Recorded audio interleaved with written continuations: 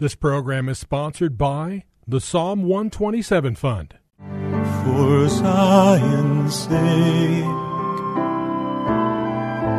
I will not keep silent. For Zion's sake, I'll not hold my peace. Welcome to For Zion's Sake. Isaiah 62:1 is taken directly out of the Hebrew Scriptures when the prophet Isaiah declared, "For Zion's sake I will not keep silent, and for Jerusalem's sake I will not keep quiet, until her righteousness goes forth like brightness, and her salvation like a torch that is burning." Your hosts for the program are Shelley and June Volk, Jewish believers burdened to see Jew and Gentile become one. Believers strengthened in their faith and for their Jewish kinsmen to come to the saving knowledge of Jesus as the Messiah, the Son of God. Bless the Lord. Good evening to you and welcome to For Zion's Sake. We thank you for joining us with the Volks. My name is Shelley. And my name is June. Hi, everyone. It's good to be with you, as I said yesterday, as we continue a theme that we actually started last week. We were speaking about the Feast of Hanukkah, the Feast of Dedication, when the Maccabees cleansed the temple and rededicated it. And we want to pick up the theme of dedication because that was a feast that's celebrated for 8 days. And we need to take that theme and see how it is reflected in our own lives. Actually, we should all be dedicated to the Lord, consecrated unto the Lord. But we're talking about two very specific areas of our lives. And that concerns our seeing and our hearing. And that has to do with our heart, how we see and how we hear. Really? That's why we need to be born again. Hallelujah. And we know that God put a judgment on the people of Israel because of their condition. And if you read Isaiah chapter 6, beginning at verse 9, we read these words. And he said, "Go and tell this people, keep on listening, but do not perceive. Keep on looking, but do not understand. Render the hearts of this people insensitive, their ears dull, and their eyes dim, lest they see with their eyes, hear with their ears, understand with their hearts, and return and be healed." Again, we're emphasizing this week that our eyes and our ears are instruments that form our personality, form who we are, because what we see and what we hear is absorbed into our being. But God wants those things, our eyes and our ears, dedicated to Him so we can be effective servants of the Most High God. And our hearts. And our hearts. And we see the admonition in the book of Hebrews, chapter 3, beginning at verse 12. "Take care, brethren, lest there should be in any one of you an evil, unbelieving heart." He's talking about eyes, but he's talking about unbelieving heart in falling away from the living God. "But encourage one another day after day, as long as it is still called today, lest any one of you be hardened by the deceitfulness of sin. For we have become partakers of Christ, if we hold fast the beginning of our assurance firm until the end. While it is said, 'Today, if you hear his voice, do not harden your hearts as when they provoked me.'" So we've been speaking about how our eyes and our ears need to be dedicated to the Lord. And our hearts. And our hearts. Well, we see it all in Matthew 5:8, Junie. "Blessed are the pure in heart, for they shall see God." A dramatic link between our seeing and the condition of our heart. It says in Psalm 119, verse 37, "Take away my eyes from looking at vanity, and revive me in thy ways. Establish thy word to thy servant as that which produces reverence for thee." And we know in Matthew 5, it talks about men looking at a woman with lust in their eyes, which is already considered adultery. We have to be careful of what we see. What books do we read? What TV programs do we watch? What movies would we be willing to go to?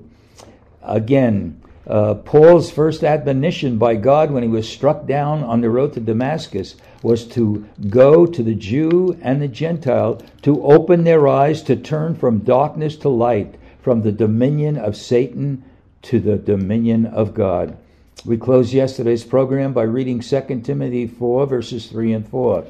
For the time will come when they will not endure sound doctrine. This is people talking, people in the body of the Lord, but wanting to have their ears tickled. They will accumulate for themselves teachers in accordance to their own desires, and will turn away from the truth and will turn aside to myths. You know what? We're beginning to see that already, and it's only going to get worse. We need our eyes and our ears dedicated. And we need to be rededicated to the ways of God. And Jesus taught us that by the way he lived, by the way he died. And his resurrected life is available. He desires to live in your heart and in mine, and he desires to live his resurrected life in and through your hearts and in and through Shelley and my heart and our life, Lord, that we might be the living light of the world. And if Jesus lives in us, he is the light. And if we allow his life to transform us and change our hearts, we live differently, and we see differently, we hear differently, because it's not by our flesh or by our soul, because God delivered our soul. Jesus came to save our soul. So he wants to give us a new life and give us his light.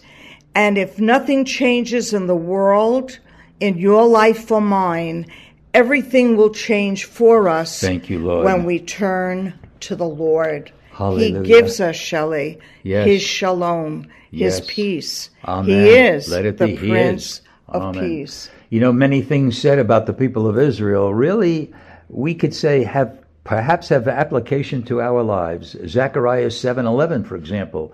But they refused to pay attention and turned a stubborn shoulder and stopped their ears from hearing. How many times did we not want to hear what the Word of God said, or a message that we didn't agree with? Hosea 5:11, another example. You have become dull of hearing. In Acts 28:27, the heart of this people has become dull. And if our hearts become dull, our hearing will be dull, and our eyesight will be dull as well. Again, Junie, as we're pointing out, everything depends upon the condition of the heart, which is the center of who we are. And, Shelley, we'll always have our old heart in there, which is good and evil. And Jesus gives us a new heart, which is a heart of flesh, which can be pliable in his hands. And his law is written on our heart, according to Jeremiah 31:31, so that we might not sin against him. Yes, Lord. So to recognize God has given us a means and a way back to him if we found ourselves slipping and sinning against God or doing something that we know we shouldn't have done. We can come back and ask the Lord to cleanse us and forgive us. And as King David cried out in Psalm 21, create in me a clean heart, O God, and renew a right spirit within me. Hallelujah. Thank you, Lord. We read in Proverbs 18:15, the mind of the prudent acquires knowledge, and the ear of the wise seeks knowledge. Again, are we listening to get a greater degree of knowledge of who the Lord is, or are we listening to things that have nothing to do with the Lord? Proverbs chapter 20, verse 12. The hearing ear and the seeing eye, the Lord has made both of them. If the Lord made our eyes and the Lord made our ears, it's for his purposes to hear and see what the Lord is about. And you know, the Lord spoke to us and told us to be holy as he is holy. And holiness is really Paul's gospel. And only God is holy. So if we do what's right in God's sight, if we ask the Holy One to live his life in and through us, he transforms us, Shelley. Yes, Lord. He changes us, and we really become different. And our light will shine in the darkness, just like the menorah. Every candle that's lit by the shamus causes darkness to cease being. Thank you, Lord. Because the light is shining in the darkness. Let it be. May we shine. Hallelujah. I'm not going to read the whole parable, but I encourage you to look at Luke chapter 8. It's the parable of the sower, and it's the seed falling into different ground. And in the parable of the sower, Jesus explains the seed that fell in good soil, and he says this: "These are the ones who have heard the word in an honest and good heart, and hold it fast, and bear fruit with perseverance." How are you receiving the Word of God, whether you're reading it, whether you're hearing a message? So we need, again, to see our eyes and ears dedicated, committed, consecrated unto the Lord. And Shelley, it's living what we have seen with his eyes or heard through his ears, which is his word, his way of life. Being a Christian, being a believer in the Holy One, is not only reading our Bible, praying, and going to meetings. It's living Amen. A new life. Day in and day out. A light that Hallelujah. shines in darkness. Ephesians 1, beginning at verse 15. An incredible portion of Scripture. Ephesians 1, beginning at verse 15. "For this reason I too, having heard of the faith in the Lord Jesus which exists among you, and your love for all the saints, do not cease giving thanks for you, while making mention of you in my prayers, that the God of our Lord Jesus Christ, the Father of glory, may give to you a spirit of wisdom and of revelation in the knowledge of him. I pray that the eyes of your heart may be enlightened, so that you may know what is the hope of his calling, what are the riches of the glory of his inheritance in the saints."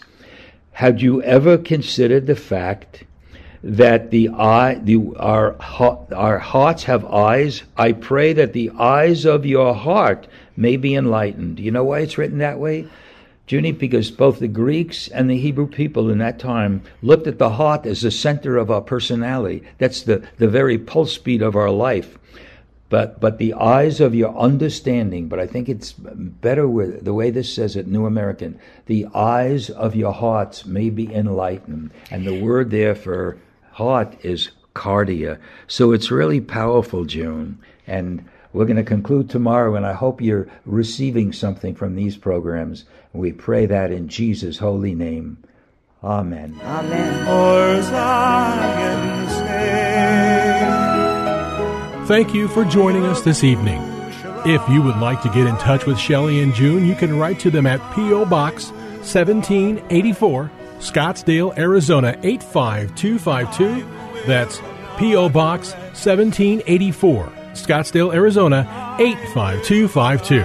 And you can also contact them on their website, ShelleyandJuneVolk.com. That's ShelleyandJuneVolk.com. Until next time, the Lord bless thee and keep thee. The Lord make his face to shine upon thee and be gracious unto thee. The Lord lift up his countenance upon thee and give thee peace. This program was sponsored by the Psalm 127 Fund.